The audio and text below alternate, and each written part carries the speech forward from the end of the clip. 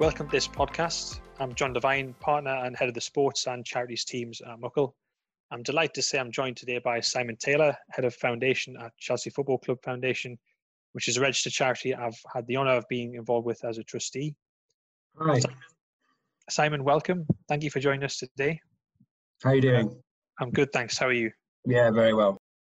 Would you first like to explain your role at the charity and the work carried on by the foundation generally? Yeah, I'm lucky enough to be head of the Chelsea Foundation. So we set up the foundation in 2010 to sort of bring together what used to be called football in the community, along with some work that we're doing in and around schools as part of an education team, which at that time was a completely separate bit of the club, as well as the sort of, the more CSR business related opportunities that were actually taking place day in, day out around the football club, such as equality, environmentalism, and those wider opportunities. So we set up the charity to try and bring everything under one umbrella and try and give it some direction of travel. Sure. And just for a bit of context for listeners as well, in the sports sector, we often refer to charities like the foundation as club community organisations, CCOs as they're known, since they're affiliated to and supported by the professional club, but they operate independently, raising their own funds. And in terms of my involvement with it, what I've seen the charity be able to bring together is the combination, as Simon said, of football and the community education departments and the work involving international and your anti-discrimination projects. It covers a range of services like football participation, social deprivation, crime reduction, and a lot of other things. Absolutely. That work sort of goes on day in, day out, pretty much around the country. I mean, every club has got some form of a community program. I think where Chelsea is slightly different is the range and the breadth of the work that we do, as well as the geographical spread. So we go now from Kent all the way to Cornwall, taking most of south of England. Plus, as you said, we've got quite a large international department which has permanent programs in Singapore, Hong Kong, and Thailand, as well as a partnership in the US as well. So, as well as supporting sponsors throughout the globe with many of their campaigns as well. So, I think we are very similar to a lot of other football clubs, but different in so much as the amount of work that goes on day in, day out in those areas that you were saying, particularly around education, social inclusion and equality. So with that range, I guess, of projects, both at home and internationally, I imagine a lot of the physical hands-on initiatives that a club community organisation gets involved in would normally run are very much public-facing. So I imagine these have been impacted significantly by COVID-19. And in that respect, how has it affected the work as a charity? How have you been able to continue? Well, by being very, very quick to adapt. The first week of lockdown was spent cancelling those face-to-face programs that you were saying. We've got 500 programs pretty much taking place week in, week out. So the first week was spent trying to cancel them. The second week, obviously, because COVID didn't come out of the blue, so we had an idea of where we wanted to go. So we were very quick off the mark to start doing online programs, online coaching programs, online exercise programs, linking into groups and individuals as well. And then over Easter holidays, we were actually piloted an online soccer school. So our coaches, again, were all locked down as well. So they were in their back gardens devising a number of skills and of drills and little programs that the kids could actually replicate, in their gardens or actually in their living rooms as well on many occasions. So, the education team spent a very long time putting their programs online, getting into schools through Google Classrooms.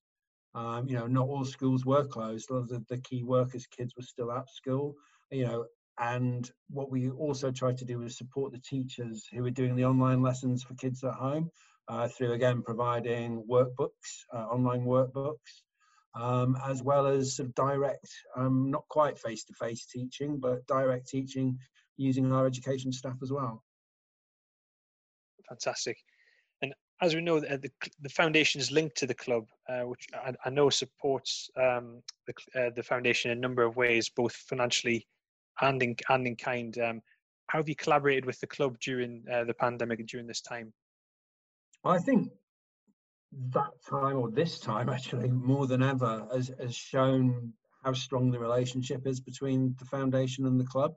The club has a hotel attached to it that was made available for NHS workers to use. We're in Chelsea and Westminster, Hammersmith and Fulham. There are a number of hospitals, so we made our hotel available for all key workers, NHS workers. We also provided, through our catering partner, free meals for pensioner groups as well as hospital staff. So I think in all 120,000 meals were provided to NHS staff and vulnerable groups. And then obviously the club and the foundation collaborated on a partnership with Refuge, whereby any refunds for the season tickets, fans could donate those refunds to Refuge, which was matched by the club and supported by everyone from the owner down.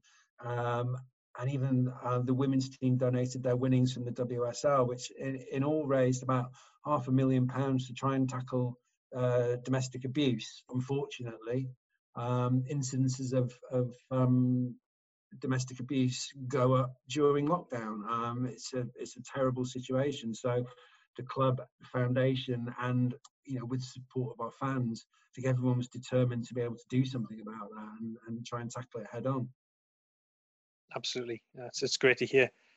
In relation to your fundraising activity, you also, in addition to that, have, I think, a majority of funds being raised from charitable activities. Have you had to change your approach to fundraising this year as a result of the pandemic? I think in terms of direct fundraising, we're in a very fortunate position where we don't rely too much on donations coming in from individuals or groups.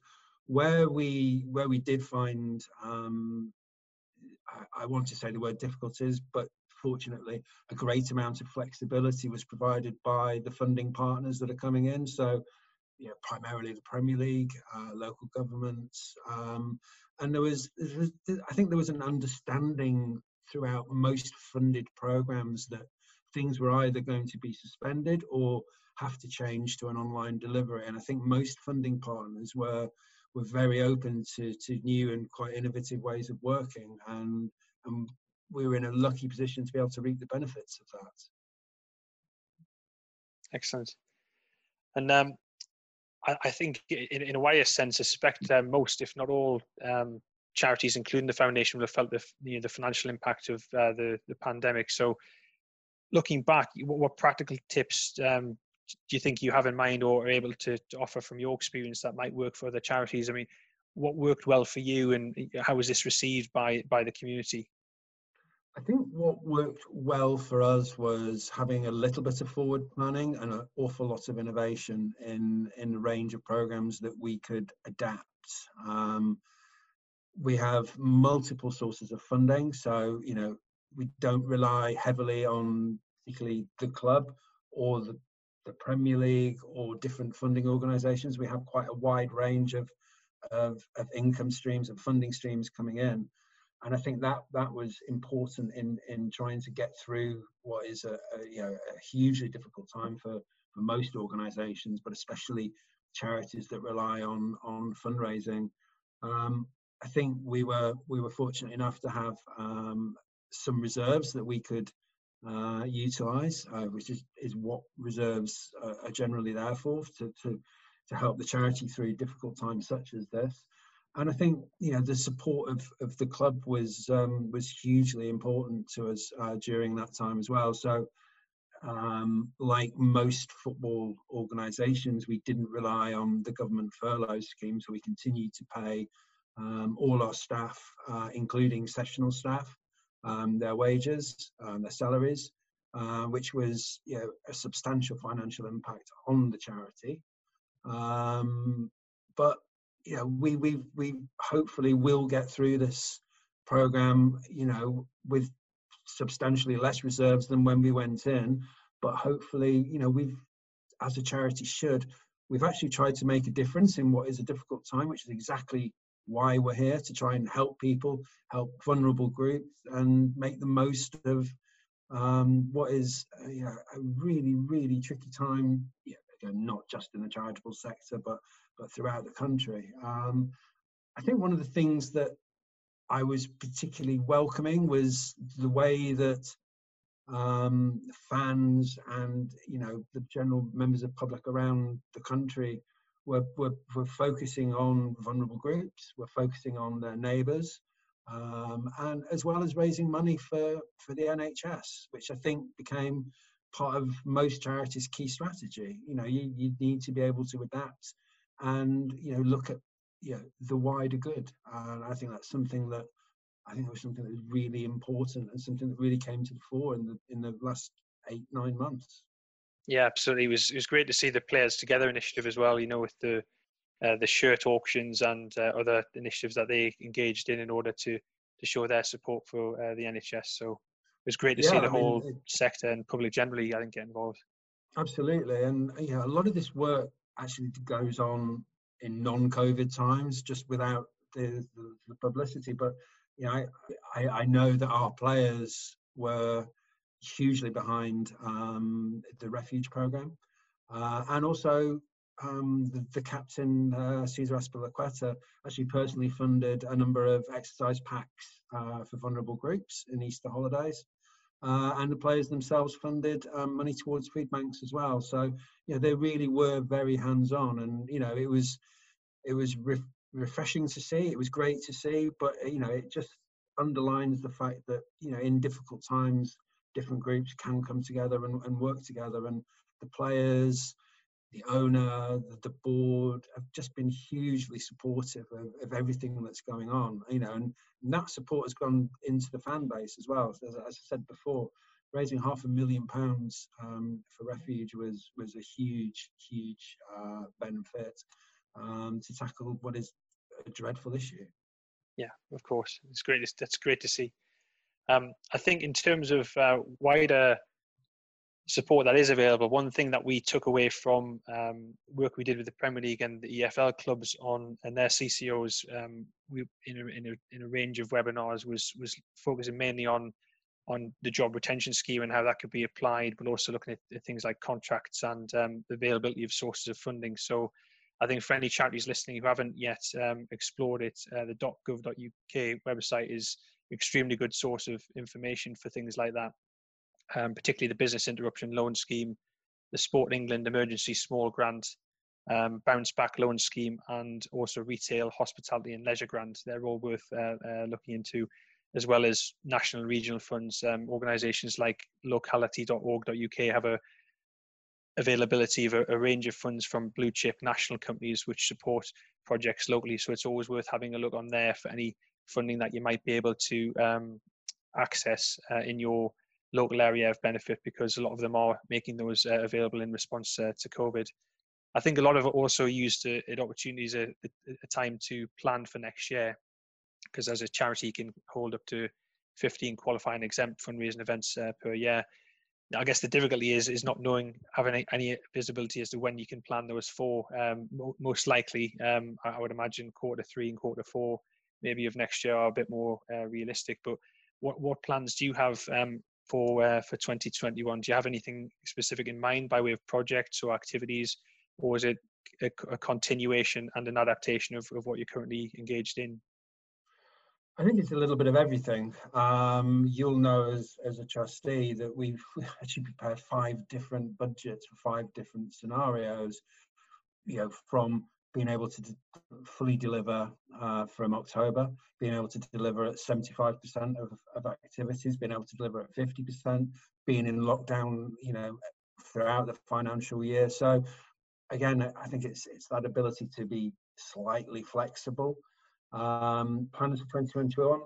Well, we've been in a fortunate position where, as lockdown ended and sport came back, we'd spent quite some time developing socially distanced coaching sessions.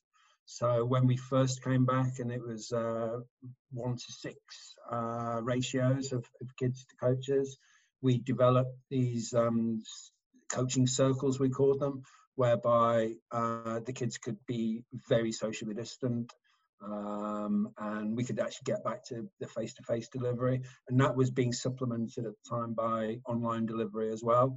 And I think what it has done is it's given us the opportunity to look at what online delivery we can do in the future. So not every child, not every family is going to be able to come to a coaching session or a Chelsea coaching session. And I think what it's given us an insight into how technology can help us moving forward. So I think moving forward into 2021, we'll be looking at a big mixture of online coaching as well as face-to-face coaching, and that online delivery actually going into a lot of our education work as well. I think it's given us that comfort level, and we know that the standards can remain high, and also gives you a really big opportunity to get into schools that are perhaps slightly outside your geographical spread, or outside of the numbers that we can actually physically deliver to. So if we have to take any positives out of what's been a dreadful time, is that ability to use technology.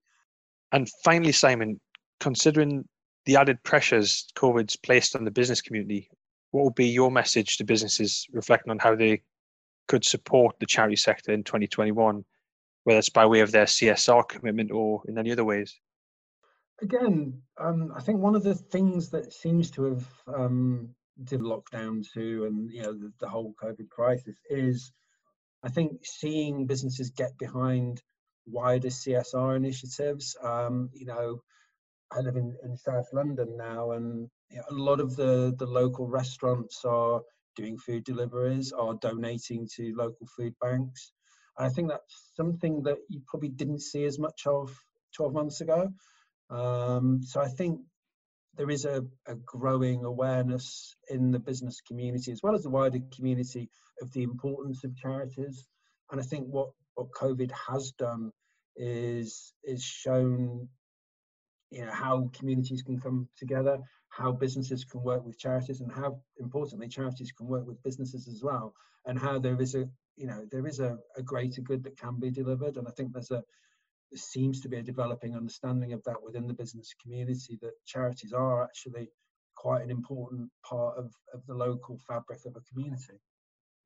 And I think that's a great message to end it on. So, Simon, it's been great catching up and to hear how the foundation's continued and been able to continue to operate during the pandemic. I think all that remains is for me to thank you very much for joining us today, to thank you all for listening.